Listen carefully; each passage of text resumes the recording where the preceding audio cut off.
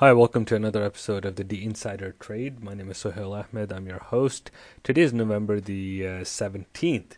And in today's episode, what I'd like to talk about is an interesting development and a comment from the IMF chief, Christine Lagarde, regarding central banks and cryptocurrencies, and also an interesting comment which was going against the sentiments or against the thoughts of Christine Lagarde, and that was made by the ECB, which essentially just shot down cryptocurrencies, calling it a Ponzi scheme.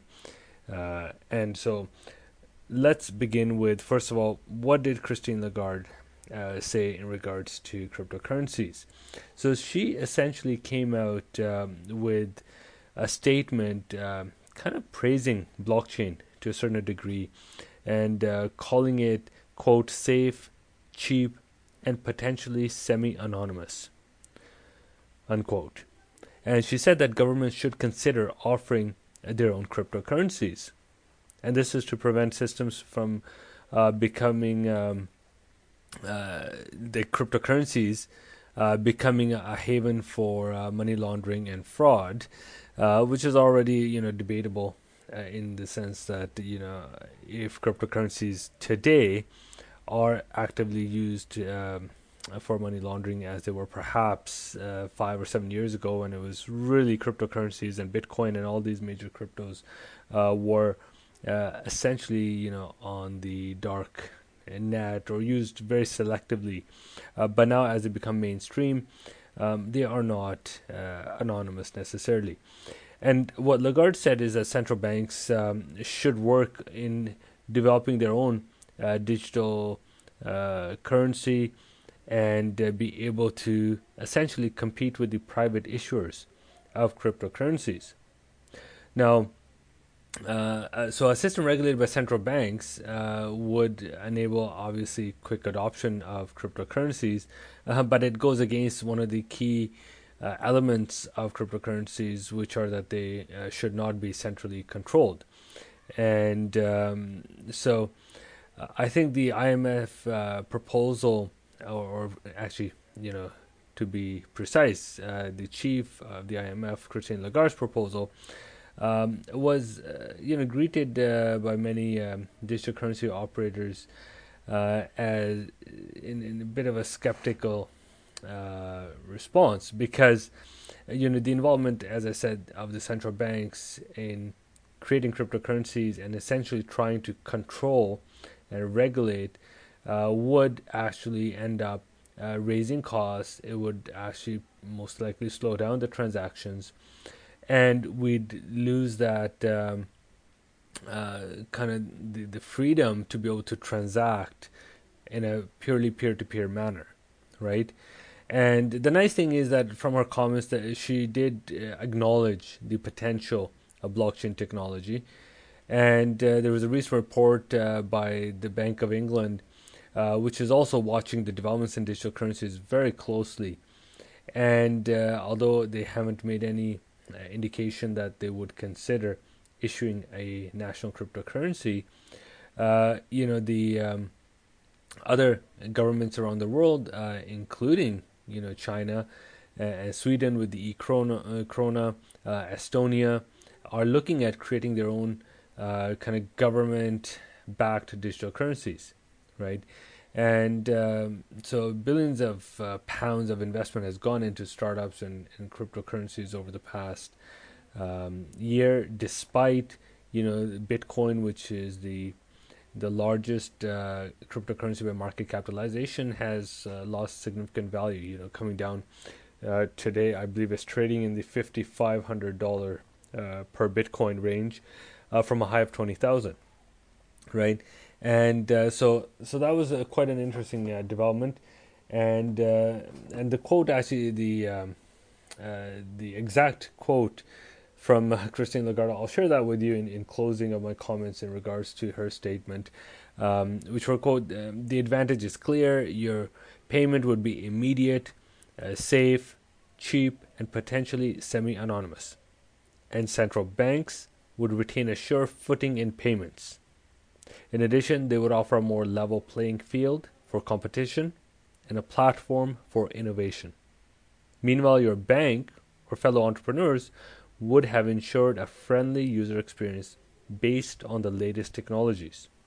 And she went on to say, putting it another way, the central bank focuses on its comparative advantage, which is back-end settlement, and financial institutions and startups are free to focus on what they do best: client interface and innovation. This is a public-private partnership at its best. I would agree. I think in terms of some of the key points that Christine has made, completely valid. And it'll be interesting to see if the central banks really do take this as a cue and accelerate any development plans that they may have. So while the IMF is, giving positive cues for banks to adopt cryptocurrencies and perhaps develop their own, we had the other side of the story, as I mentioned at the beginning. The ECB chief, well, not the ECB chief, but a member of the executive board of the ECB, which is the European Central Bank, who came out the following day. This is Benoit Cor. I'm probably mispronouncing that, but Benoit, let's say, came out with a statement, quote, "Bitcoin was an extremely clever idea." Okay, so that's pretty good. So he actually does accept that it's a clever idea, but then goes on to say, sadly, not every clever idea is a good idea. And this is him speaking at the Bank for International Settlements in Basel, so he went on to then slam cryptocurrencies, noting that Satoshi Nakamoto, who is the supposed creator of Bitcoin, mined the first block months after Lehman Brothers collapse, and somehow related that this may be, related to that, and there have been rumors and conspiracy theories that, actually this was created, Bitcoin was perhaps created by the CIA or the KGB or one of these organizations to kind of circumvent and extract. But okay, we won't get into that in this episode. But he went on to say, quote, "Few remember that Satoshi embedded the Genesis block with a Times headline from January 2009 about UK banks' bailout. In more ways than one, Bitcoin is the evil spawn of the financial crisis," unquote. Okay, and he reminded his audience that, previously saying that, head of BIS, Augustine Carstens, who's also shares similar views and has a very negative opinion of Bitcoin, where it is saying that Bitcoin is a combination of a bubble, a Ponzi scheme, and an environmental disaster.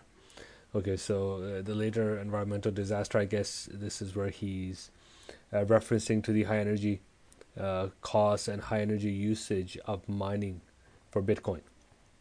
So, which is interesting. And then we had, Christine Lagarde the same week coming out and saying that central banks should consider issuing their own digital currencies and praising blockchain technology. So this essentially just highlights that the central banks and the bankers are, most of the bankers that I've come across do not like cryptocurrencies, and for obvious reasons, because they, with cryptocurrencies and the blockchain, there's no need for this intermediary trust mechanism, which the banks, that is the role that the banks have. So with blockchain cryptocurrencies, you actually don't need the bank, right? Because the bank there essentially holds your funds and is your trustee and ensures that the settlements and the debits and the credits are properly recorded, and that way your money is accessible. So the blockchain and cryptocurrencies do not require this intermediary. So most bankers are, not surprisingly, against this whole notion of cryptocurrencies, and the cryptocurrencies are essentially going to eat their lunch, right? And but it is encouraging, and I think the IMF's comments will start to come into the central banks and the banks, which now will realize that they cannot stop this tsunami of digital payments and cryptocurrencies, and they've got to somehow be able to participate and perhaps try to control digital currencies and use their brands, their kind of government mandates, or kind of that government. Although the central banks are privately owned, the Federal Reserve Bank, the European Central Bank, these are not government-owned entities. These are privately, essentially consortium of banks.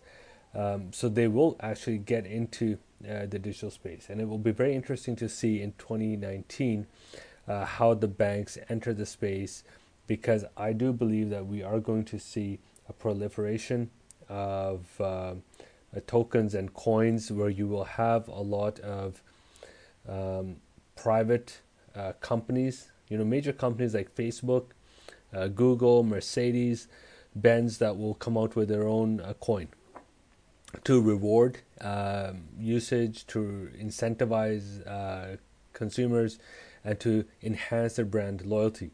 And this week I was in London and had an opportunity to attend an event, a cryptocurrency event, with some really interesting speakers, hosted by Grant Thornton in London. And we had one of the speakers there who, Thomas Power, who's actually written a book regarding coins, and he made a really good point. And perhaps in next weekend's podcast, I'll go through some of my notes and some of the findings that we discussed. And essentially, you are going to see a proliferation of cryptocurrencies, or the definition perhaps is not accurate, but tokens and crypto coins. Coins is a much better, because currency, even Bitcoin, is debatable if it is a currency, because currencies must have wide use and acceptance, and Bitcoin does not.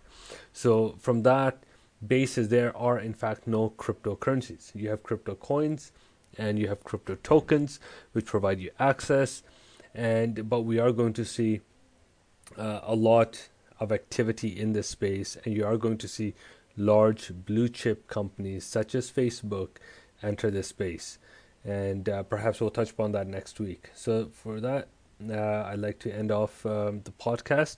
Wish you a wonderful weekend, and till next week, goodbye.